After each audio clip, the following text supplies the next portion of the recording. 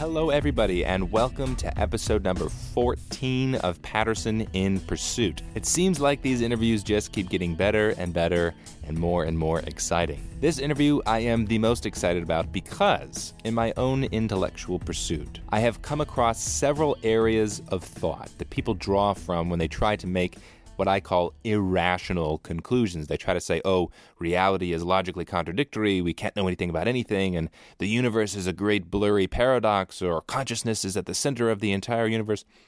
These ideas, I think, are foundationally inaccurate, dangerous, and are about as far away from rational, clear-headed thinking as possible. And quantum physics is arguably the area that gets the most citations from the irrationalists. An extraordinary amount of words have been written, drawing from the supposed conclusions of quantum physics to show how irrational the world actually is. But in my own research, when I actually dove into the field, I found a lot of these conclusions to be mistaken. I think people who draw from quantum physics to make radical conclusions don't actually understand what they're talking about. They make grave errors with very big implications. So what I did explicitly while in England was set up an interview at the University of Oxford with a professor of the philosophy of physics to try to get down and pin down the core concepts in quantum physics for everybody to understand. And this interview is with Dr. Simon Saunders, who is indeed this professor I was looking for. Dr. Saunders is a professor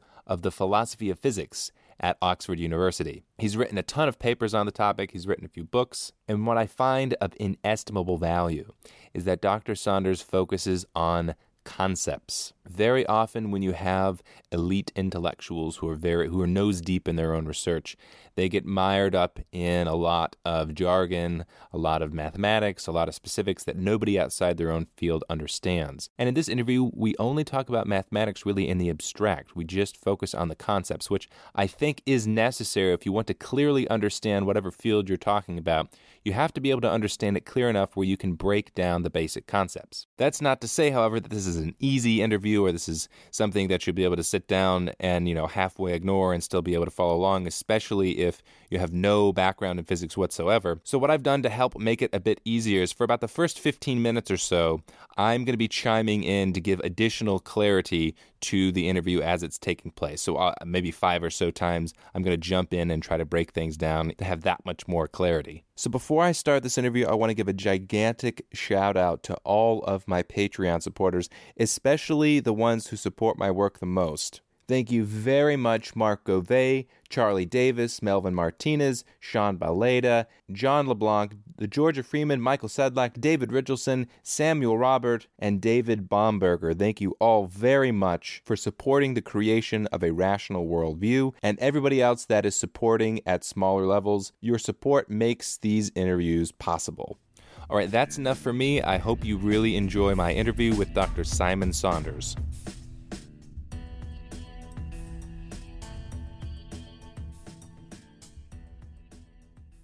So first of all, thank you very much for talking with me today. It's a pleasure. I have asked a great deal of you because, as you know, in the world of philosophy and the general public, quantum physics gets thrown about all the time. People try to justify all kinds of remarkable propositions when they're talking about quantum physics. Indeed. What I've asked is if we could slowly work through the basic concepts so when people are trying to evaluate the plausibility of some of these ideas, they'll have kind of the conceptual toolbox that they need. Right. So correct me if I'm wrong at any point in this, that one of the peculiarities in the world of quantum physics, kind of the first experiment or the foundational experiment, is called the double slit experiment. That's kind of where we see this remarkable phenomena that people make all kinds of incredible claims. You can analyze quantum physics by analyzing the double slit experiment. And what that is we have 3 parts in our experiment. We have a light source, we have like a plate that we're going to be shining the light at, and then we have a screen.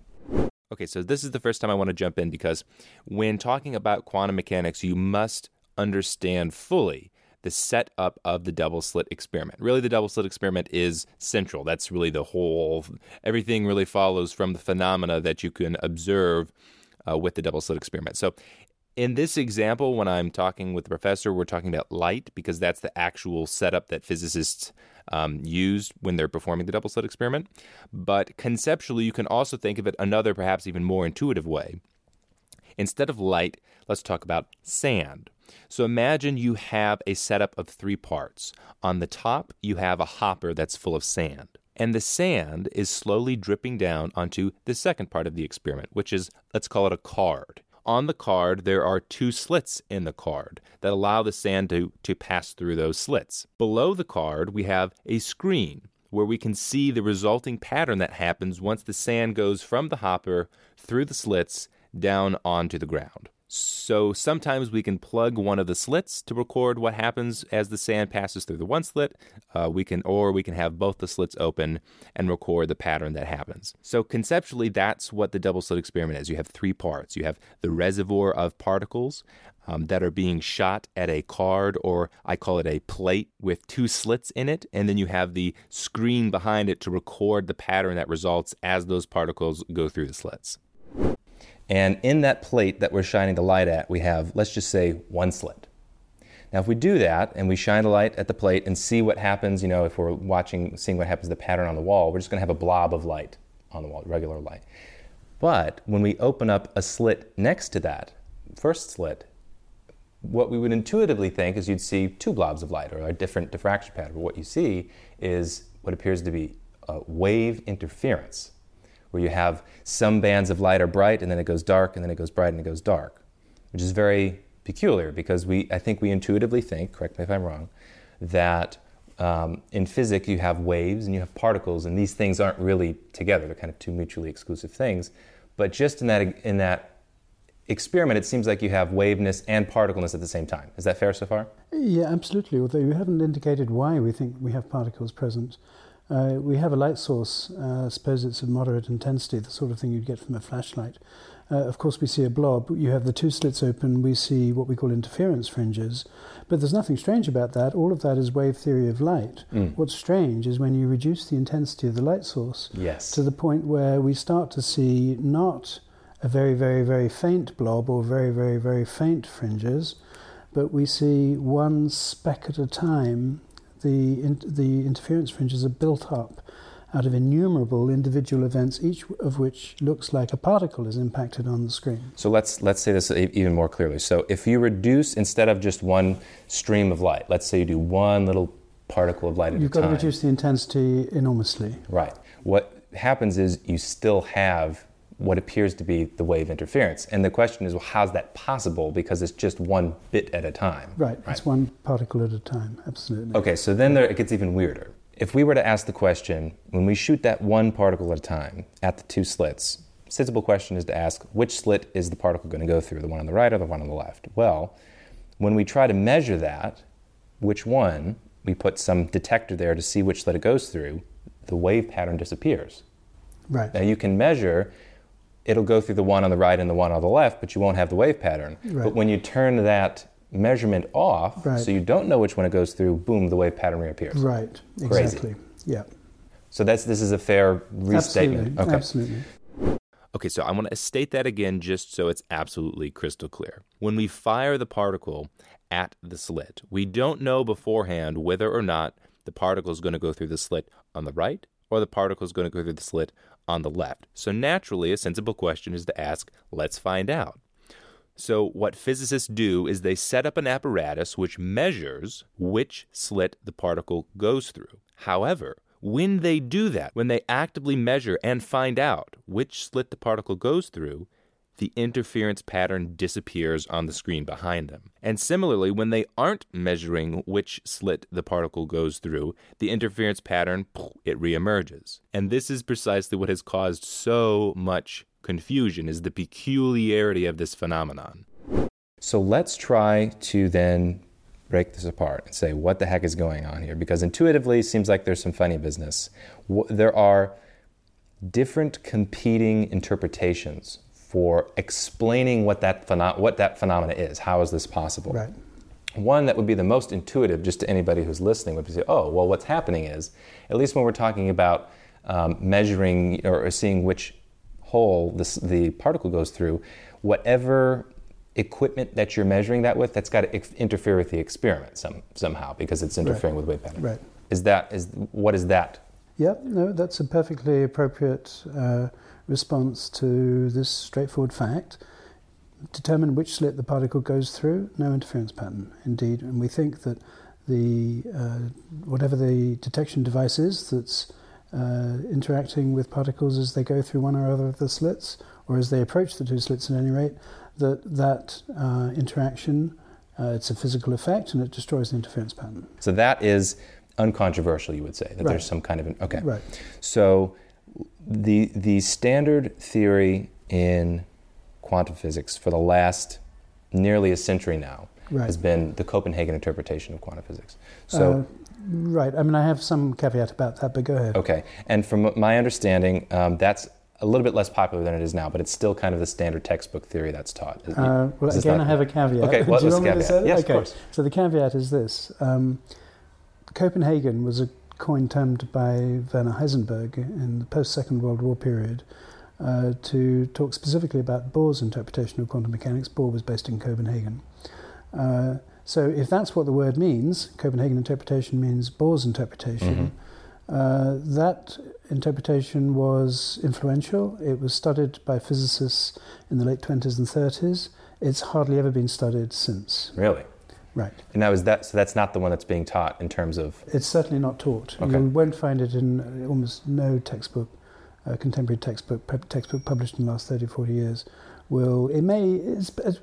Some, no doubt, will have Copenhagen somewhere occurring in the text, but most of them, the vast majority, don't mention the Copenhagen interpretation per se, do not mention Bohr's interpretation per se. So what the Copenhagen interpretation can get to mean these days is a kind of a minimal interpretation, which is in most textbooks of quantum mechanics and takes the form of the measurement postulates. Okay. So standard quantum mechanics comes with these measurement postulates. Physicists mostly just get on with the job, shut up and calculate. Philosophers and people concerned with foundations of quantum mechanics are extremely troubled by the measurement postulates. Okay. And the reasons for that are interesting. I could go into them if you wish. Yes, so let's talk a little bit about what you mean by the measurement. So what are the measurement postulates? Yeah. Okay. So what we have in quantum mechanics is a state space common to most other theories of physics, a space indicating the possible states that a system can be in. We have a dynamical evolution defined on that state space, which goes by the name of the unitary evolution in quantum mechanics, because the relevant transformation has mathematical characteristics of a transformation called unitary. But it's a very specific unitary transformation. It involves all of the details of the dynamical interactions. These details are what physicists work on in high-energy particle physics, for example. We have the so-called standard model. The standard model is all about the nature of that dynamical evolution of the state. And you can win Nobel Prizes for coming up with new dynamical evolutions for the state. There are lots and lots of empirical tests for determining whether a given dynamical evolution is correct. So this is, as it were, the mainstay of physical research in foundations of quantum. Let me not say foundations of quantum theory. This is physical research in threshold physics. Let's call it that. We're trying to get down to Planck scale physics. In a sense, this is physics as normal. Okay, so that's a very technical way of just saying that physicists like to very tightly control the environment and the setup of their experiments. So when he's talking about state spaces and stuff, just think of it as physicists are trying to precisely identify and control phenomena that happens in particular spaces. And when he's talking about unitary evolution, just think about accurately recording the phenomena that's taking place in that space. And the so-called standard model of physics has to do with macroscopic phenomena, large-scale phenomena. So, the bowling ball rolling down the lane, that's something that the world of standard physics has sorted out to an incredible degree. And as we get smaller and smaller and smaller scale, so it's not macroscopic, it goes microscopic and then, super microscopic, it appears as if the laws of physics are different. So the beauty and the simplicity and the predictive power of standard physics when we're talking about the bowling ball is very precise However, the smaller scale we go down to this quantum scale, the microscopic scale, the less precise and more difficult things are. Okay, so go back to the measurement postulates.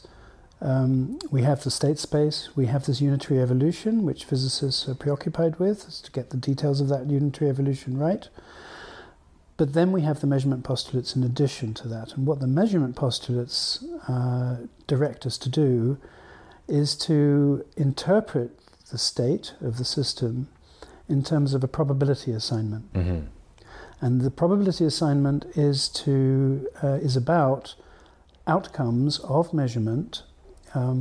Depending on what sort of measurement is performed, the measurement postulate will tell you how to compute a probability for that outcome. Mm-hmm. Okay, so this is a very central idea that comes up in quantum mechanics, so we're going to be talking about it throughout the interview.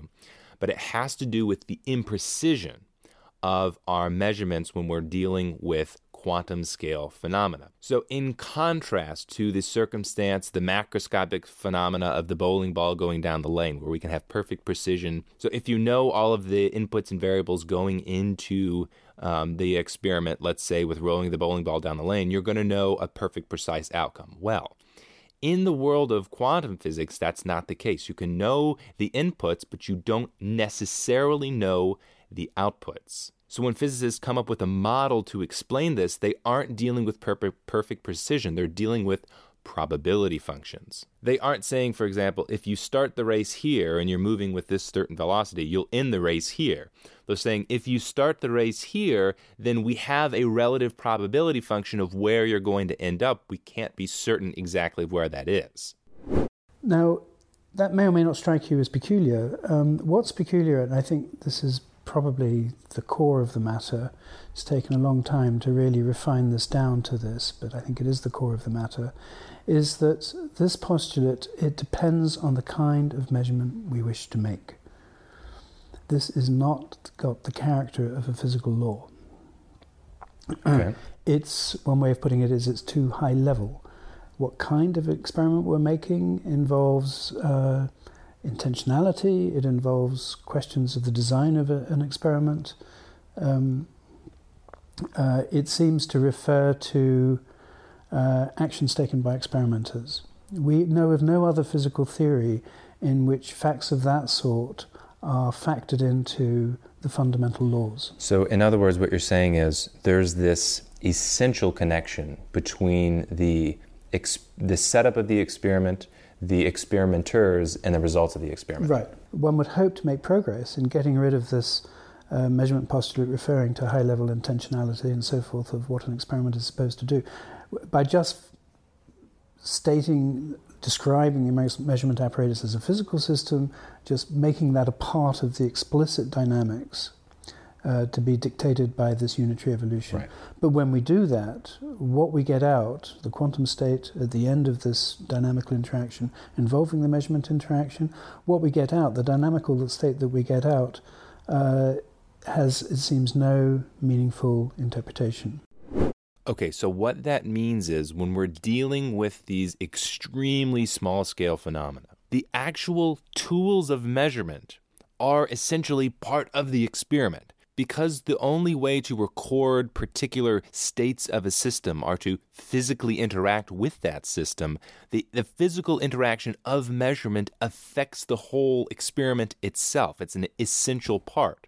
Imagine that you're trying to take the temperature of a glass of water that you have in front of you. Well, you could do that by placing a thermometer in the water. However, just the simple act of placing the thermometer in the water is going to affect the water temperature itself. There's no way to perfectly, pristinely know what the temperature of that water is without interacting with it in such a way. And usually when we're talking about macroscopic phenomena, large-scale phenomena, the impact of the measurement is negligible. It doesn't really make a difference. However, when you're talking about micro-scale phenomena, the actual measurement does make a difference and, in fact, appears to be a central part of the results that you get is this act of measurement. And what he's saying is this goes very deep. So it goes from the setup of the experiment to the tools of the experiment to the humans that are setting up the experiment to the intentions of the humans that are setting up the experiment. You get this very unsatisfactory circular spiral in which just interjecting measurement into the equation, the phenomena of measurement, is going to essentially change the results. The way to make it meaningful is, again, to apply the measurement postulates. So we're back to square one. In other words, it just doesn't succeed. You try to put the content of the measurement postulate into a physical characterization of an experimental device, run the dynamics, you haven't got out a meaningful prediction. To get a meaningful prediction out of this enlarged system, now we've included the experimental apparatus, we have yet again to apply the measurement postulates. So the straightforward moves don't work. And that really is the measurement postulate. Granted that the straightforward moves don't work, what do you do about it? Okay. Right. So let's try to take a metaphysical example of what we're talking about here to give it some concreteness. Let's talk about a famous example, Schrodinger's cat, where imagine that there's a cat in a box. And inside of the box, there's also, let's say, a flask, that if the flask breaks, then the cat will die. If the flask doesn't break, then the cat lives. And what determines whether or not that flask breaks is some kind of quantum event that we can't necessarily predict beforehand whether it will or it won't happen, but we have a probability function. We say, well, 50% of the time it will break, 50% of the time it won't. Now, when you're talking about this interpretation of quantum physics, what does it say about the state of the cat? Is the state of the cat both alive and dead? Is it neither? Is it only when you look at the box, then it take a state? What is the position? Sure. Taking the cat and the radioactive decay detector and so forth, the whole contraption, this is exactly a case of a macroscopic measurement device. You might say this is what the measurement postulates involve. Now we've got the measurement device as this complex system involving a living cat. Do the dynamics. The dynamical evolution will take you to a quantum state which, as per what I was previously saying, has no physical interpretation, or not in the first instance anyway. What do we do? Well, we can apply the measurement postulates. When we apply the measurement postulates, then we'll get outcome cat dead with some probability, cat alive with some probability, fine. But we have had to apply the measurement postulates from the outside. We can't, for example, regard the cat as itself in the position of an observer. Okay, so the next central concept to understand has to do with terminology. And this is where a lot of people get tripped up. This is where you get a lot of really crazy ideas that coming from quantum physics. It has to do with terminology about measurement and observation. Now, in common parlance, we think of terms like observation or measurement having to do something with awareness, like human awareness of some phenomena. Well, that isn't the case. We talk a lot more about this later on in the interview, but observation or measurement in regards to physics, you have to think of it as physical interaction with a measurement device. That is observation. So, for example, with the cup of water, the thermometer being placed in the water is the observation. It is the measurement. It has nothing to do with human awareness. The cat, as it were, cannot apply the measurement postulates. The measurement postulates seem to have to make essential reference, in this case, to something over and beyond the cat and the contraption that it's connected to. So essentially what you're saying, I think, is that in this particular interpretation, It's not an interpretation as yet. This is just standard quantum mechanics. Well, that's kind of what the interpretation is that there is no interpretation, right? Okay, great, right. Yeah, fine, So the central idea in standard quantum mechanics is this, that there is no meaningful, unobserved state out there that we can really even talk about. Well, when I said try to get rid of the measurement postulates by putting the physical apparatus into the physical description and just coupling it dynamically to the system under observation and just turn the handle, evolve the dynamics, we end up with a quantum state that has no meaningful interpretation. One way of describing that state is as the state in which the cat is in a superposition of being alive and dead. Okay, so let's talk about that. And generically, can I say, whenever you do a macroscopic experiment, if you just rely on the unitary dynamics, what you will get out is a superposition of all of the possible outcomes of the experiment. So the cat is just a vivid way of illustrating that and how peculiar that is. It's also peculiar, it's peculiar for a cat to be in a superposition of being alive or dead. It's also peculiar for a measurement outcome to be in the superposition of one outcome and another outcome. So let's explore that concept of superposition, because intuitively that seems like, well, that's nonsense. I mean, you can't have a cat that's alive and dead at the same time. And a lot of people, this concept, people have applied to justify the existence of logical contradictions. They say things like, oh, we know classical logic doesn't apply to the world because quantum physics shows that you have cats that are alive at the same time. What is your response to that? Right. Well, the idea that some revised logic is necessary to interpret quantum theory, it was attractive. It was first floated in the 60s by people like David Finkelstein, taken up by Hilary Putnam. It fitted with a view of the revolution brought by general relativity, where geometry that was thought to be a priori and well understood. We have a Euclidean geometry. This is fundamental to science, fundamental to mathematics, fundamental to our understanding of the world. Lo and behold, we've had to revise it in the light of general relativity. And parallel logic, a priori, was thought to be a priori, is involved in our dealings with the world, is fundamental to science.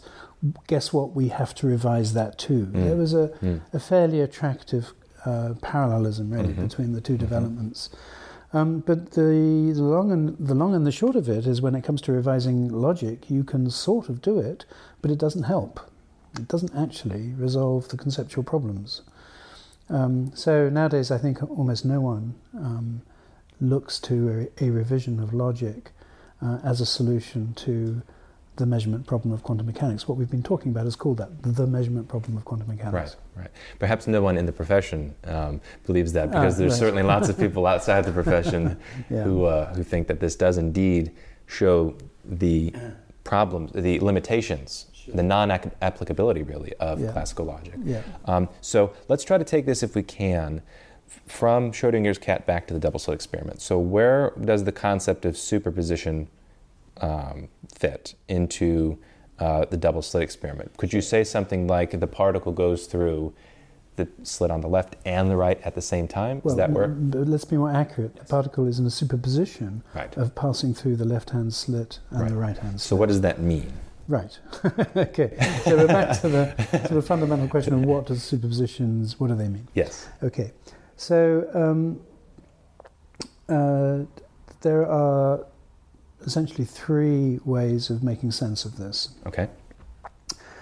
Let me go through the more intuitively, the less challenging of them. Okay. So the less intuitively challenging. So I think of all of the three, the straightforward idea is we need to add something more to the quantum formalism.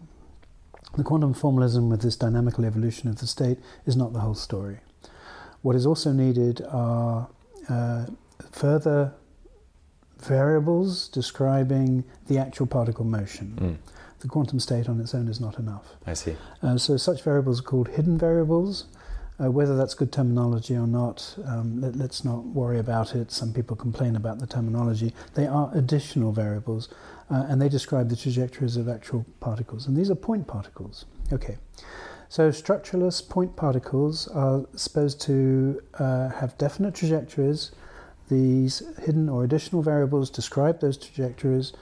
Such a particle either goes through the left-hand slit or it goes through the right-hand slit. It never goes through both slits. It eventually arrives at the screen. That explains how come we see the image at the screen built up one little pixel at a time, one little point at a time. And now the peculiarity of the two-slit experiment is explained because there is, in addition, the quantum state.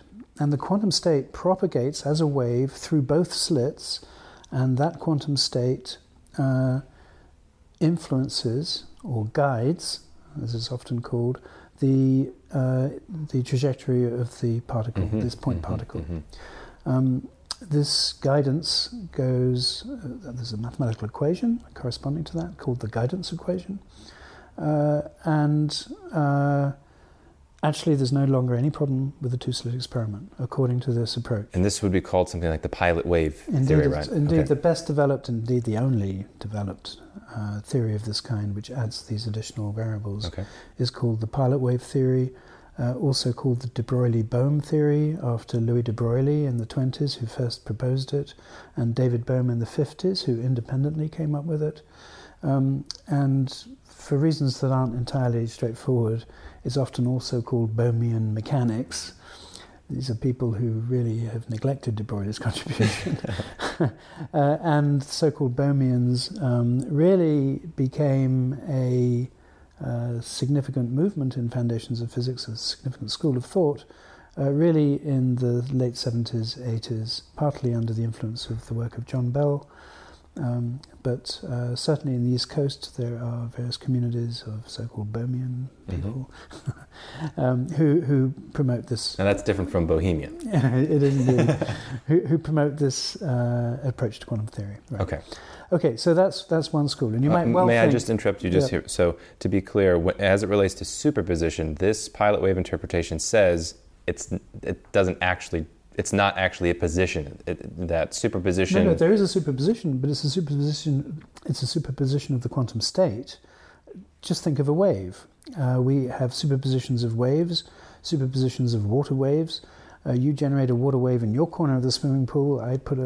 Vibrate my hand up and down in my corner of the swimming pool. We can see those waves propagating towards one another, and there's some interference among those waves. We're very, very familiar with this. We see the same phenomena in acoustics with sound waves, with interference. We see it with radio waves. We see it with light waves, thinking of them as waves. There's no mystery with a waveform being a superposition. The mystery, or the straight-out apparent contradiction, is when you talk about a particle position being a superposition. Right. I see what you're saying. I see what you're saying. Wave, the particle always has a definite trajectory. I see. Okay, my mistake then in thinking about this was equating superposition with particle superposition, and we're talking about wave superposition. Got it. Okay. In this, the pilot wave interpretation, the thing is solved in that way. Okay. So now.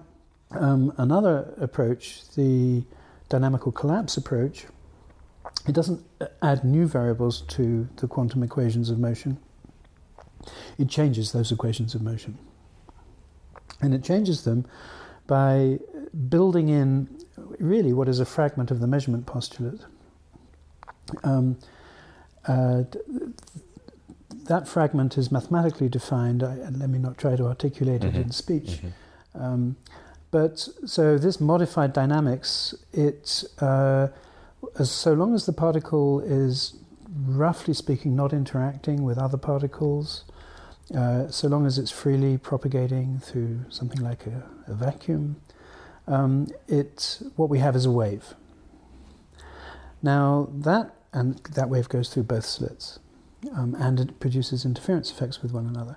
But that wave, on interacting with the screen, is subject to a dynamical process explicitly controlled by the equations, which leads to the wave becoming localized at one point in the screen rather than some other point in the screen. So this is rather remarkable. It's not easy to understand how the wave achieves this remarkable process of localization other than by going to the mathematics. But the mathematics is well defined. That's what the quantum state does when driven by this modified dynamics. And what is this called? What is this theory called? A dynamical collapse theory. Okay. And the best worked out version of it is the GRW or GRWP theory after Gherardi, Rimini and Weber. Is this fairly new? Philip Pearl. Okay, so this GRWP theory GRW first emerged in the late 80s. I see. And by the early 90s, we had a fairly worked out and satisfactory such theory in the non-relativistic regime. Okay, and we'll get to that maybe a little bit later. Right, let's get to that later, Okay. sure. So that's the second way of making sense of this phenomena. And in this, under this dynamical collapse theory, you don't need any measurement postulates. You just have the dynamical equation, right? Okay, so the third way of making sense of the theory is actually to leave the theory as it is. Don't introduce additional variables. Don't modify the dynamics.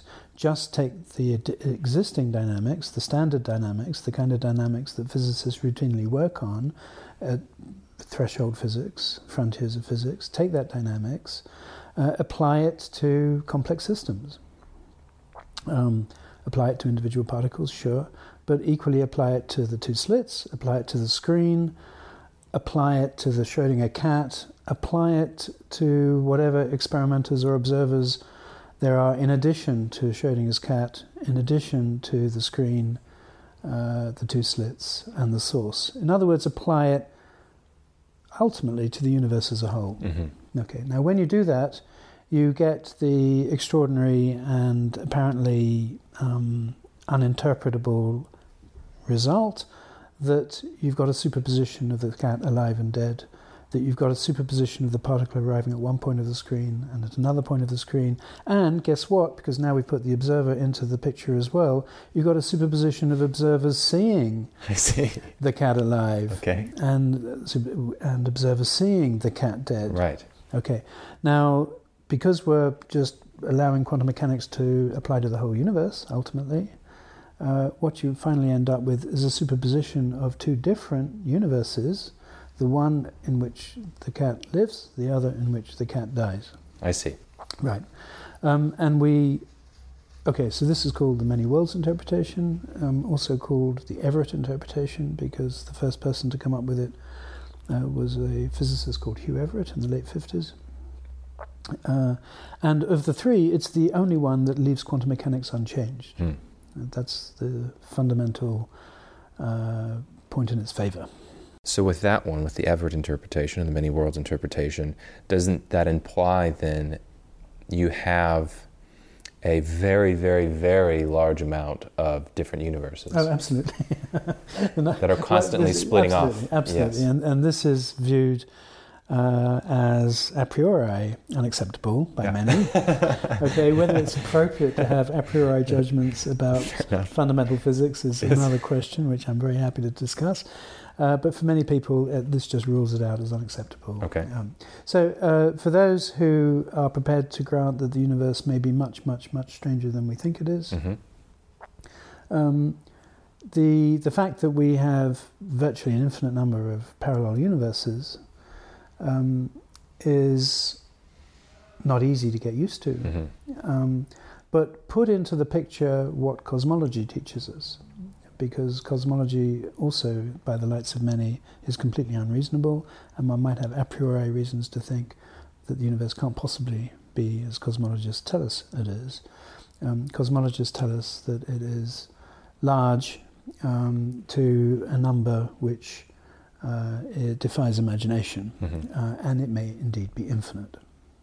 Okay, so physics is not easy. And I don't here refer so much to the technical difficulties. I refer to the challenge that it presents to common sense. Right. So let me ask you a question. If this is a fair way to categorize the distinction between what I was calling Copenhagen, which maybe I need a different term for, and the many worlds. Right. So when we're talking about superposition, Copenhagen implies that in the same universe you have two what appear to be mutually exclusive states. Right. Whereas in the many worlds interpretation, you have the two mutually exclusive states, but they're not in the same universe. Right. Okay. Right. And is that the reason that, for example, I know you're a proponent, you like the idea of the Everett interpretation. Is this why you find it? I don't particularly like the idea of the Everett interpretation. I think it's the best interpretation of standard quantum mechanics. Okay. And so what is your objection then? Just conceptually, I mean, I know what my objection is. What is your objection to the idea that you could have a superposition of particles? Do you think that that is conceptually incoherent? No, not at all. No, I think the quantum state propagating at the level of microscopic systems where one has a superposition of states, I don't find anything intellectually challenging. Even of particles? Well, the issue is, how do such superpositions ever get to deliver discrete events that are well localized in space? And that has to be explained, that has to be accounted for. And so it is on the many worlds interpretation. But that at the microscopic level there are superpositions of processes, each one of which involves something well localized, that seems fine to me. A superposition of two processes, each of which is well localized, is obviously not itself a well localized process. But it's somehow spread out in space. But the process is not the particle. The thing that gets me is... There's no particle in addition to the quantum state. There is only the quantum state. I see. So that is... Right. Okay, this is a perfect segue. Because what I want to start talking about is some more base concepts here. One of them has to do with the nature of observation-independent reality, which is kind of this common sense notion. Sure. And I think what proponents of the Copenhagen interpretation, and certainly the proponents of a lot of the wild interpretations of quantum physics say, is that reality is something that is non-existent until it's been observed. Sure.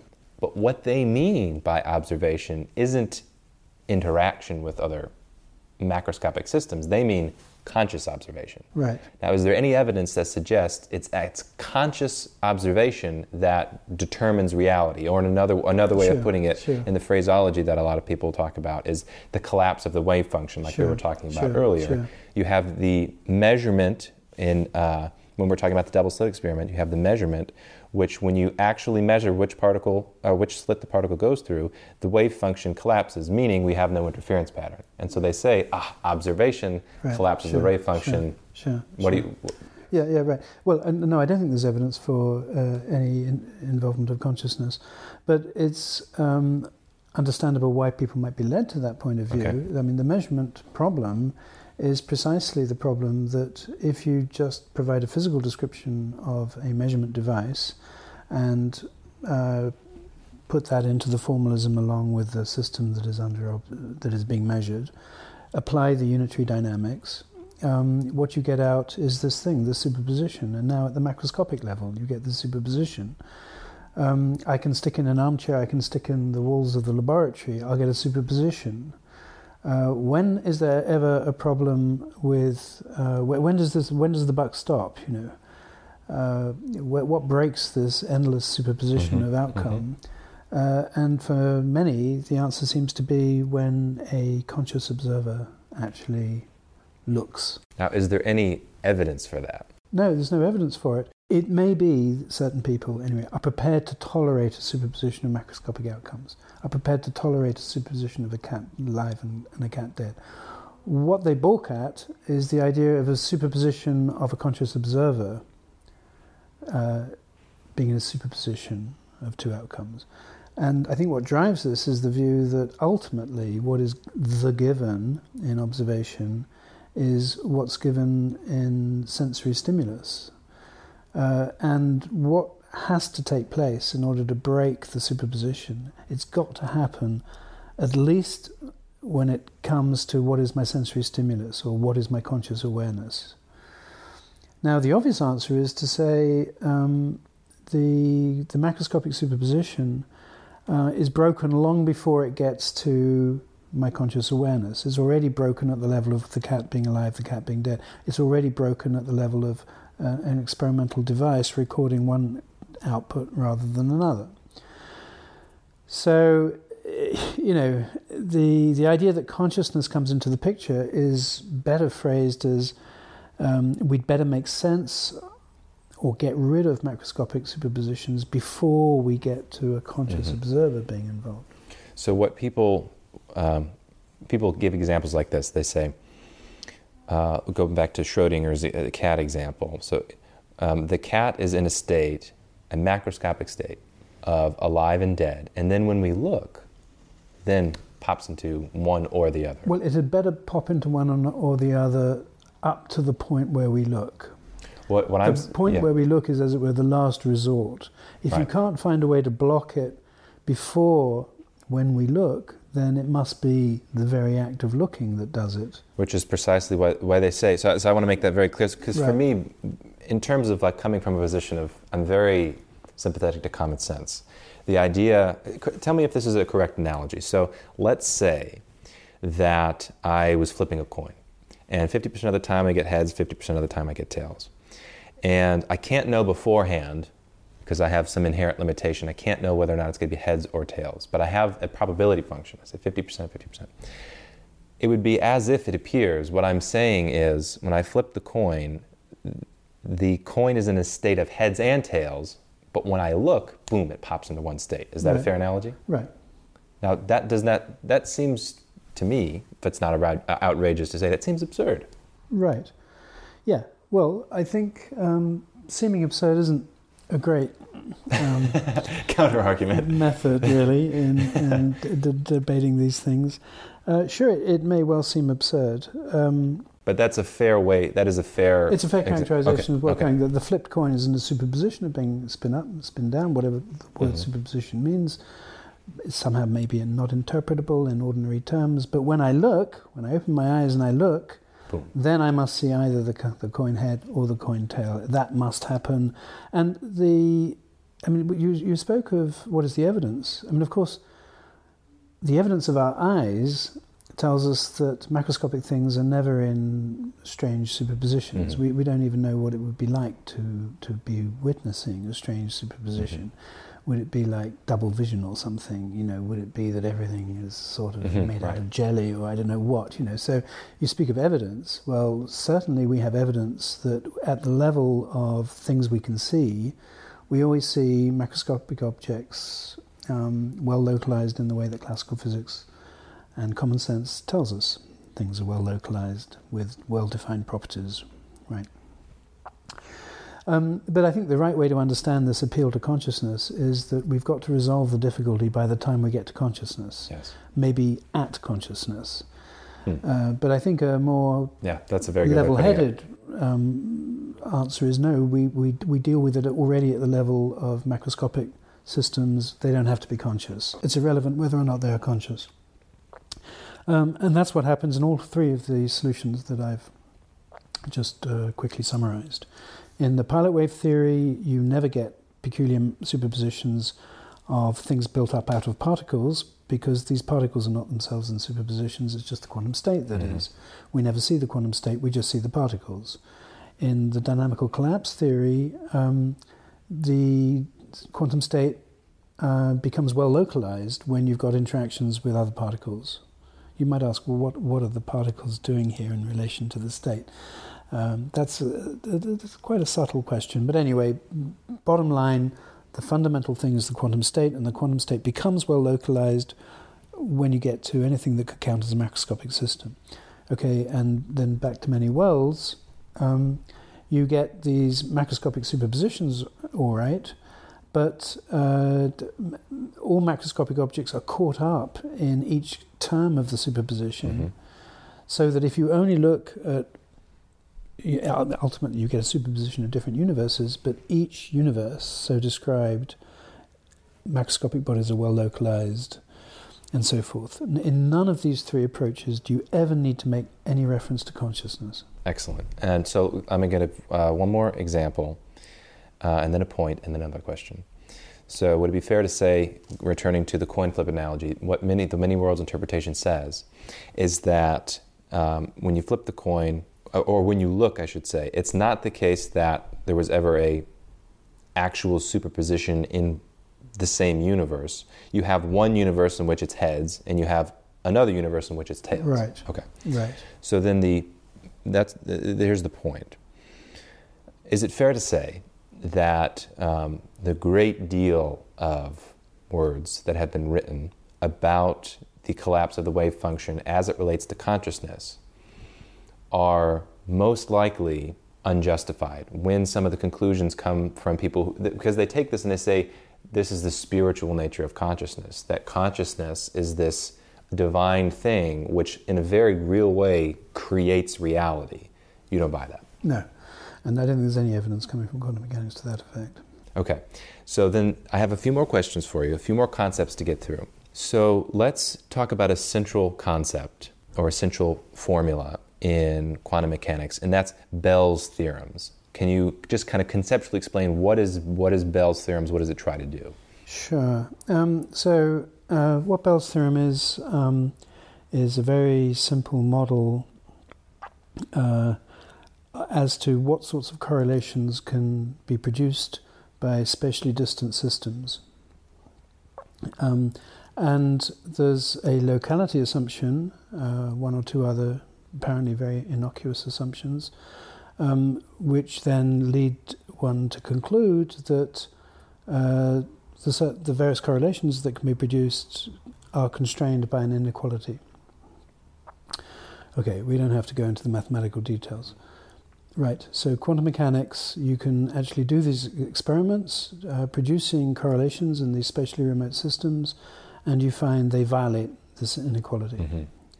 So the straightforward implication seems to be that the locality assumption, together with let's not question the one or two innocuous assumptions, let's look at the locality assumption. Okay. That locality assumption is violated in quantum mechanics. So that is what is taken to be the import of the Bell inequality, or violation of the Bell's inequality, that quantum mechanics is non-local in some fundamental respect. So what does that mean? So the locality principle that appears to be violated by quantum mechanics appears to be something like this, that by performing a measurement in some remote place, that the outcome of that experiment in that remote place cannot affect what goes on locally, nearby. Right. If those two places are sufficiently remote from one another, we're talking about they're sufficiently close to the same time, such that it would need faster than light influence. That is what we mean by locality. But this locality assumption seems to be violated. Actually, it's explicitly violated in the pilot wave theory. Right. It's pretty explicitly violated in dynamical collapse theory. The situation with many worlds theory is not so clear. Okay. There's fairly compelling arguments to say that actually there's no violation of locality according to the many worlds interpretation. Okay. Is it fair? Could I phrase it this way, that what Bell's inequality is supposed to show is that there is no local hidden variable. Sure. So if it's the case that there is a hidden variable, it must be the case that it is a non-local hidden variable. Right. Yeah, initially Bell's result was tied to hidden variable theories. Mm-hmm. It was investigated by Bell in the context of hidden variable theory. He was interested in the question of, what he saw was that the pilot wave theory was non-local. He was interested in the question, would any hidden variable theory that reproduces the results of quantum mechanics be non-local? And the answer appeared to be yes. Now, isn't that evidence for something like pilot wave theory? It seems like that would be the intuitive conclusion. Well, if it's the case, we don't even hold on to locality, then why would we posit that there's this pilot wave phenomena going on? Well, that would seem to, for many, that was taken as evidence against hidden variable theory. It was mostly understood from the late 60s on that Bell's theorem was all about hidden variable theories. And what it said is a hidden variable theory that reproduces results of quantum mechanics must be non-local. That was taken by most, to mean... It's unacceptable, in other words. Hidden variable theories are unacceptable. I see. So what I'm saying is now... Right, that's very interesting. What I'm saying is quite the opposite. So that's almost like that's supposed to disprove the idea of hidden variables, but if we just change the assumption of locality, then it seems like, in fact, that's not the case. That you could have non-local hidden variable theories. Sure, of which pilot wave is an example. Right. So, I think this is perhaps what you're getting at. You might have thought, pilot wave theory, okay, that's great, but unfortunately got no locality in it. Mm-hmm. Let's find a better hidden variable theory that is local. Bell's theorem tells us, or violation of Bell's inequality tells us we can't construct such a theory, therefore let's just make do with pilot wave theory. Well, kind of the way that I'm coming at it is I'm not a big fan of the many worlds interpretation or the Copenhagen interpretation, and because I'm not a physicist, I have yet to see the dire implications of giving up locality. Now, I realize general relativity is based on this idea of locality. Can we talk just a little bit about that idea of why locality is such a central concept and why it would be a huge deal if it's the case that non-locality is right. So it true. depends very much on the kind of non-locality. Okay. One kind of non-locality that involved faster-than-light signaling would directly violate special relativity and general relativity. So if we had evidence of that, we'd have radical falsification of one of the 2 or 3 fundamental theories of modern physics. Mm-hmm. Right. So that's a certain sort of non-locality, the kind of non-locality that would involve faster-than-light signaling. Okay, now the violation of locality that goes on with Bell's inequality, does not imply faster-than-light signaling. Oh.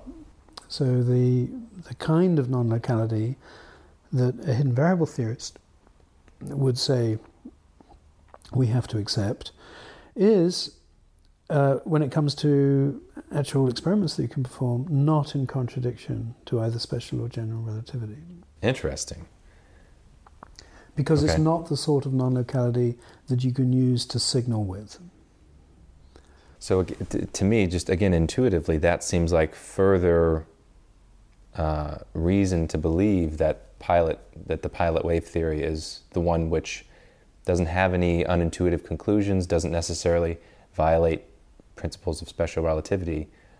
So why, like in your mind, for example, why not embrace it? Yeah, why not? Sure, absolutely. Yeah. Answer, because there's 2 answers.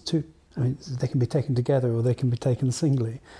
So one problem is we don't have a relativistic pilot wave theory, or not one that describes any non-trivial relativistic phenomenon. So the most trivial, but the most simple of relativistic phenomena in quantum theory is, say, particle creation or annihilation. We don't have a pilot wave theory that can describe particle creation or annihilation. You can try to concoct a sort of hybrid of pilot wave theory with dynamical collapse theory. People have produced some toy models, but those toy models don't connect with actual physics, and the prospects seem poor.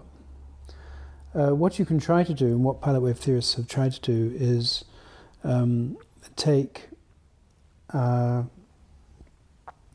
typically work with field configurations rather than with particles.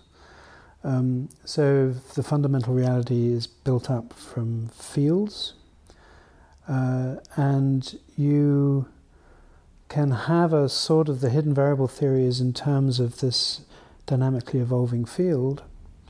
There isn't really a particle interpretation alongside of it, and I mean, perhaps the bottom line is also to say the dynamical evolution of these fields is not relativistically invariant.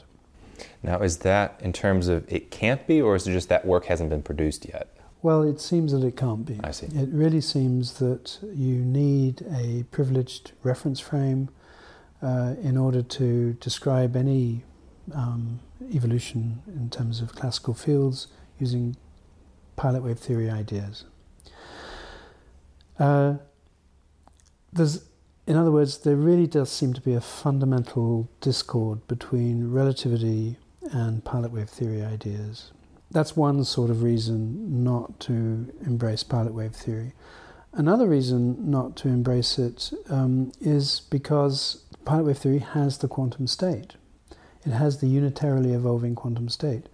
That unitarily evolving state involves also macroscopic structures. That unitarily evolving quantum state has all of the structure that the many worlds theory says it has. You can read out from that macroscopically evolving quantum state all of the details of all of the worlds, with all of the observers in each of the worlds seeing the various outcomes that they have. You can discern in that unitarily evolving quantum state all of the structure that there is in the many worlds interpretation. Now, a pilot wave theorist has got to say, okay, but I'm somehow discounting all of that. I'm not going to take any of that seriously. But it doesn't imply that those different states have an actual existence, like the many worlds interpretation. No, the quantum state is an actual quantum state, is an actually unitarily evolving quantum state, just as it is in many worlds. Okay. They've got everything that many worlds theory has, but they are adding in particle trajectories in the non-relativistic case. I see. Now, how is it that you add in additional stuff and you get out less stuff? It's kind of an interesting puzzle there. Okay, so that's a second kind of objection to pilot wave theory. And the third kind of objection to pilot wave theory is it's just proved it's never been fruitful, and it puts in by hand a picture of reality. You've got to discount a big major part of it, namely the many worlds, because that's in there too. But it's putting in by hand a picture of reality that is just more, sort of intuitively acceptable. Right. Which I intuitively like. Right. But this is bad methodology in physics. By hand is a great way of putting it. Right. It's a bad methodology. You might as well put in by hand a little rule that says, these incredibly weak electromagnetic excitations, electromagnetic signals that we're getting from the sky, that they're incredibly minute and tiny, and we should basically ignore them in our picture of the universe. That really the universe is... Because it's prettier otherwise. Yeah, that's right. It's just nicer to think that the bright lights in the sky are... just bright lights. Let's not go into, all of the details of the electromagnetic, because it's all electromagnetic pretty well. We have some cosmic rays results, but otherwise everything we know about the universe comes through electromagnetic signals. I mean, there is something that's philosophically interesting about many worlds that I think ought to be noticed, actually, especially if you're particularly more interested coming at this from, say, epistemology. The many worlds interpretation carries with it an analysis of probability which is better than anything we've ever seen before in any physical theory, in any toy model. So if you're interested in why is it that there's some objective stuff out there in the world that dictates what we ought to believe in the ways of subjective degrees of belief that credence should conform to, the Everettian quantum theory or many worlds theory explains why. It tells us why we should conform our rational expectations to certain physical quantities out there in the world. Interesting. Right. And no other theory does that. And it tells us what objective probability is in the world. And again, no other theory does it. Pilot wave theory doesn't do it. Dynamical collapse theory doesn't do it. They sort of build in probabilistic structure in the dynamics, in the case of collapse theory. But what you'd have to say is to the question of what is probability, you'd say, well, it's just built into laws. You want to say, what is it about a given physical situation that makes the probability 0.6 rather than 0.2? What is it about that physical situation? And the answer will be, it's just built into the laws. In pilot wave theory is something similar. In many worlds theory, you say, what makes it 0.6 rather than 0.4 is because there are amplitudes for branches, the modulus squares of which are 0.6 and 0.4. These amplitudes for branches are out there in the world. So the last question I want to ask you is, we're pointing at a fundamental tension between quantum mechanics and regular macroscopic mechanics. Sure. Is there any way right now that these two things can be put together in a coherent way? Because what I have heard is that when you're looking at microscopic phenomena, it appears as if the laws of physics are different than when you're looking at macroscopic phenomena. But by the time you get to macroscopic phenomena, we don't really have to worry about all the weird quantum phenomena. And even if those two principles, even if there's two actually different laws of physics that we're talking about, and they're mutually exclusive, we shouldn't worry about it because everything resolves itself. Yeah, so it just doesn't work that way. I mean, the reason it doesn't work is that we don't have a classical physics for tables and chairs. We really don't. Classical physics was never able to explain stability of macroscopic structures. It was never able to explain how you can have a grain of dust even which has a stable shape. Try, apply classical physics, point particle interactions, whatever potential functions you like, it's unstable. It's quantum mechanics uniquely that explains and predicts stability of structures, bound states. It explains why atoms are stable. It explains why collections of atoms can stably be coupled together to one another so as to have a stable shape and structure and form. And that's what's needed to build up and use actually any branch of the special sciences, metallurgy, crystallography, hydrodynamics, you name it. All of those branches of physics require stable structures, actually. They're provided always by quantum theory. So you can't do without quantum theory. There is no autonomous classical theory of matter. So would you say it's fair to say, if to the extent that there's any tension between the two, quantum mechanics is more fundamental, and therefore if any theory needs to be adjusted, it's what lays on top of what is fundamental? Yeah, absolutely. And what's... this wasn't obvious back in the 20s and 30s when Bohr was laying down his interpretation. What Bohr thought is that classical physics is the more fundamental, and quantum mechanics is just a calculus that explains why we have small departures from the classical at small dimensions. Okay, so what changed that picture is partly what I've already spoken about. Classical physics actually doesn't account for stability of matter at all. But partly that quantum mechanics increasingly was able to recover quasi-classical, approximately classical physics insofar as issues of... it puts in the stability, and then it shows how those stable structures evolve over time in approximately classical ways. Okay, you might think, look, this is a bit weird. Classical theory doesn't give stability, but it does. There is a way of being classical, but there isn't a classical way of being stable. That's about right. There is a way of being classical, Newtonian mechanics. We all studied it at school a little bit. There's a way of being classical, but what it is that behaves in that approximately classical way can't be accounted for in classical principles. Quantum mechanics can account for what it is that, not only for what it is that obeys those approximately classical equations, but that thing obeys those approximately classical.